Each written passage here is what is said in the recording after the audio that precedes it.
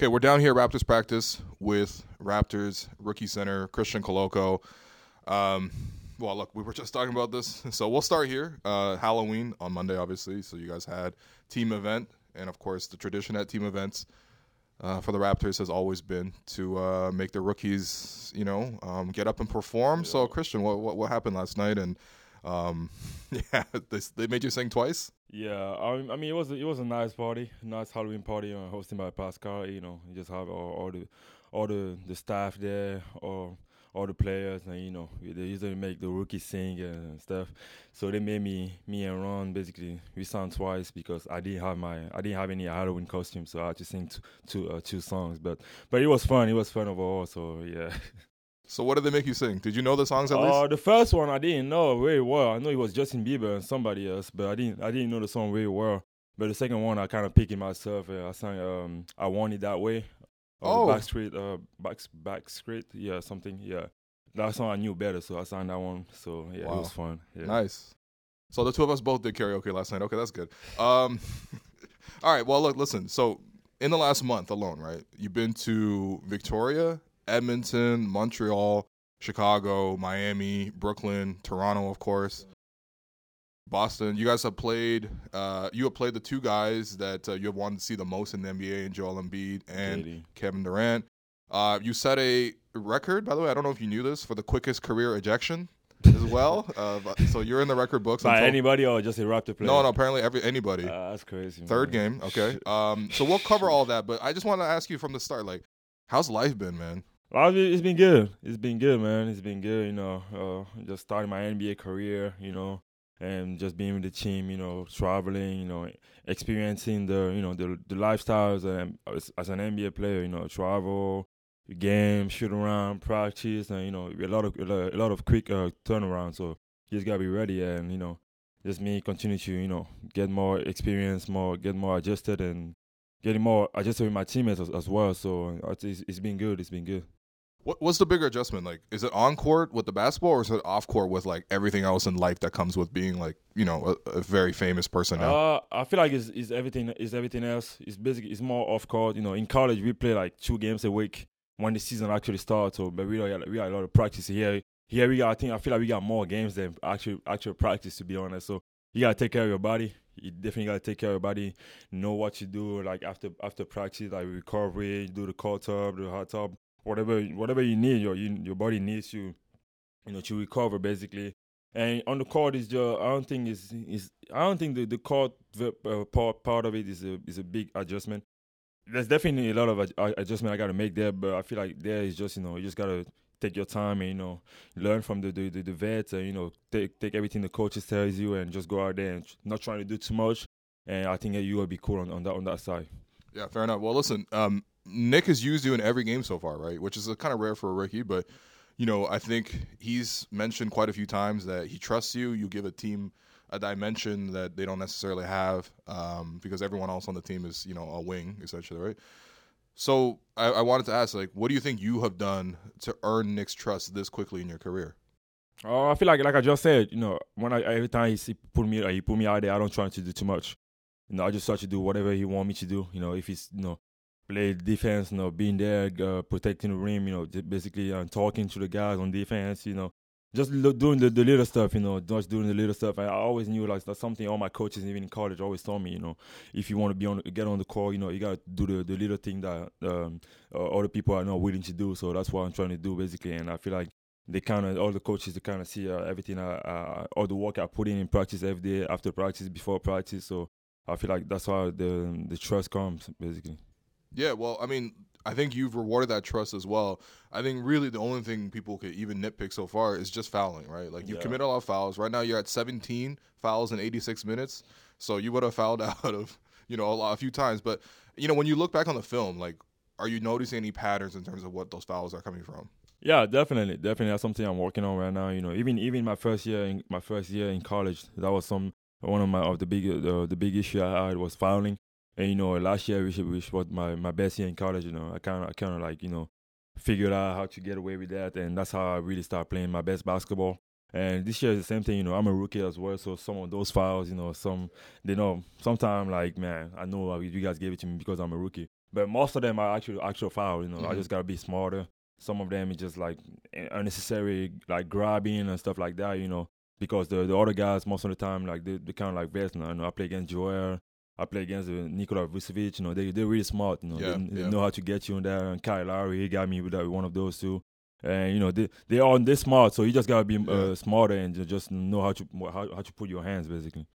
Yeah, and it's got to be nice too because what you said right there, right? Because you're a rookie, you do get a couple extra foul calls on you.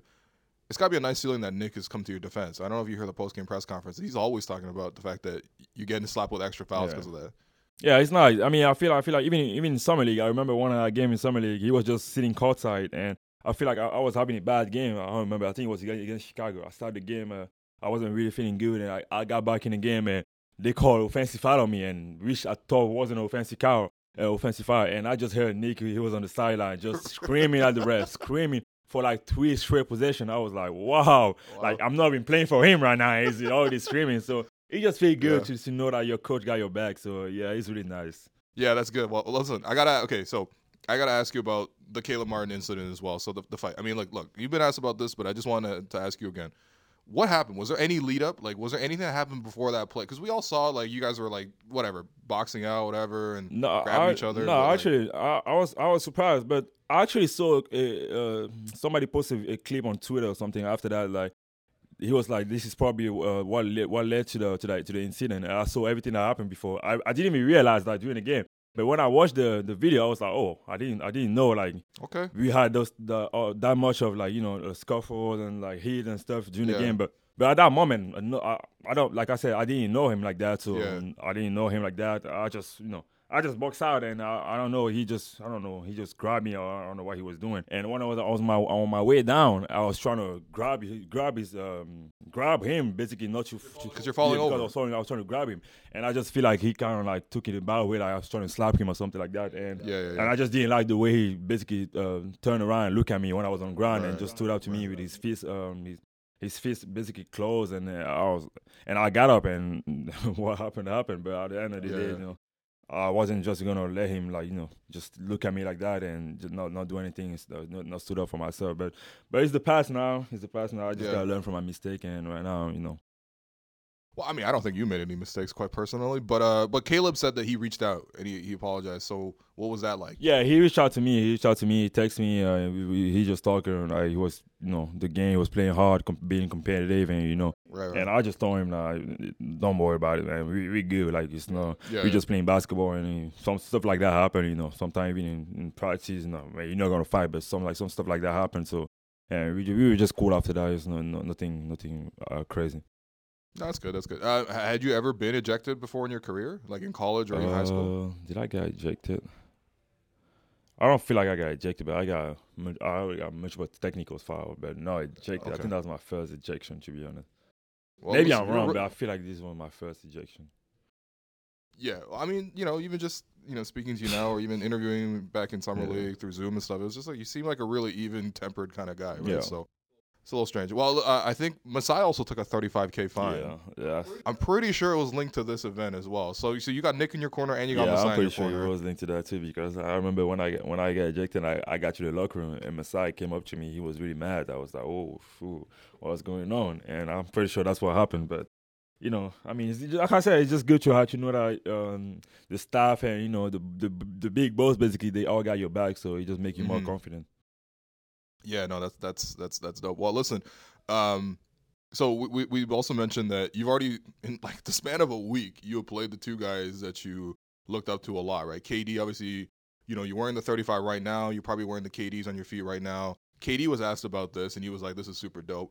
For your own experience playing against KD, what was that like? Yeah, it was crazy, man. I switched on him. I feel like I switched on him twice, and he scored both times.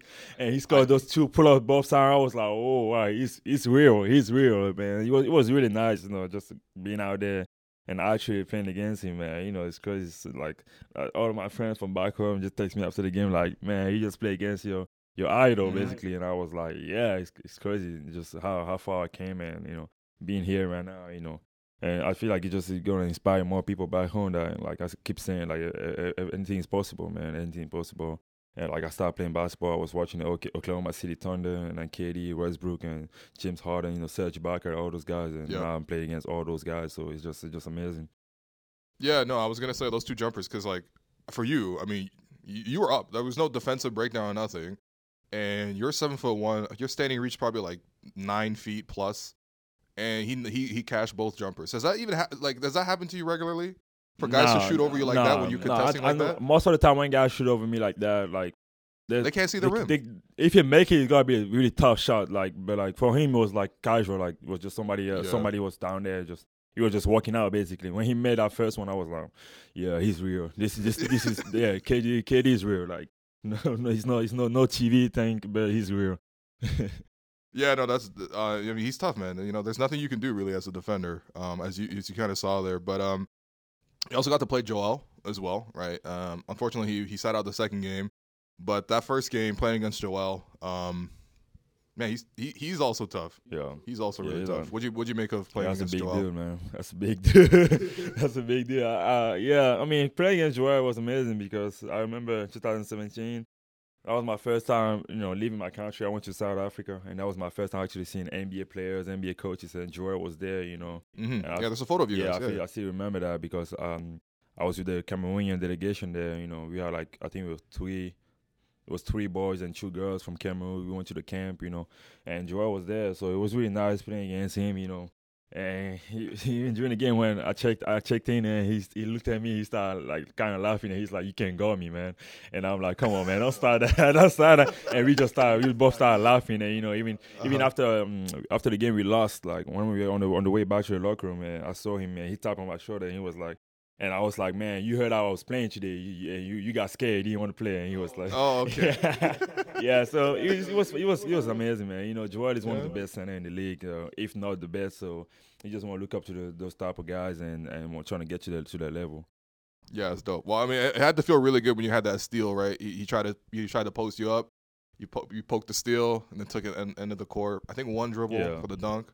No travel on that play? No, there was definitely no travel, man. One dribble from the there 3-point was no line. From your own you got to know the rules. There was no travel. I got one dribble and I didn't have the ball in my hand. Then I do one big step and then I grab the ball and shoot step. So it was definitely not a travel. Okay. But it was a nice play, man. It was a nice play. But I was just looking behind me. As soon as I got the steal, I looked behind me. I'll see if he was gonna chase me up. And I saw him and I was like, "Man, there's no way he catch me. Like I'm gone. Like I'm gone right now."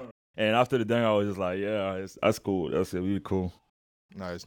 Well, I wanted to ask you just, about so far being a rookie. Obviously, you got to do a little singing, whatever, right? And probably other stuff, carrying a backpack or some other stuff. But, of the players on the team, there's a couple of vets. Who has been the most helpful in trying to get you to settle in? Who's been in your ear giving you advice? I'm sure everybody is a little bit. Anyone standing out, though? Man, honestly, all of them. We got a lot of vets. Like, they been in the league for a long time. They know a lot, Tyler be giving me a lot of advice on the court. Every time I checked out the game or I'm about to check in the game, he just give me a lot of advice. You got Fred, you got Pascal, you got Otto, all those guys, man. They just trying to, make my adjustment easier, and they just give me a little bit of advice, each of them on and off the court. So even Chris, he's basically like a vet now too, so he's been in the league for a couple of years, and all those guys, they've been really helpful. So I can't really say one of them in particular, but all of them, they're trying to help me for sure. Yeah, it's nice, man, because everyone's kind of looking after you and stuff. That's too.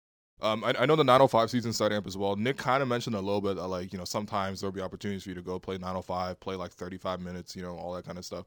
But he's also using a lot in the rotation. What has he said anything specific to you about plans of maybe going down or anything like that, or not? Man, we haven't talked about it. I haven't talked to no coaches about playing the 905 yet, but I saw that. I saw that too. So, I mean, I don't know. They know what's best for me. So whatever they tell me to do, I'm gonna do it. So.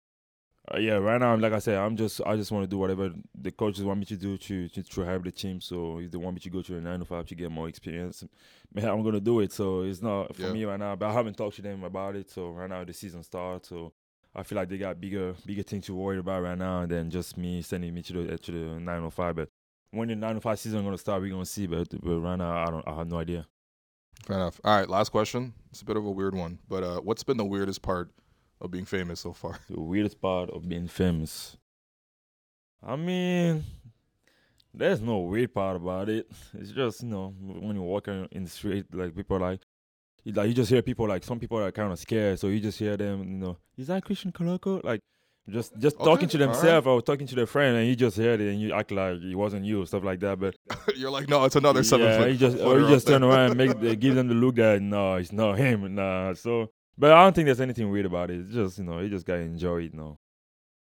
Yeah, fair enough. All right, Christian.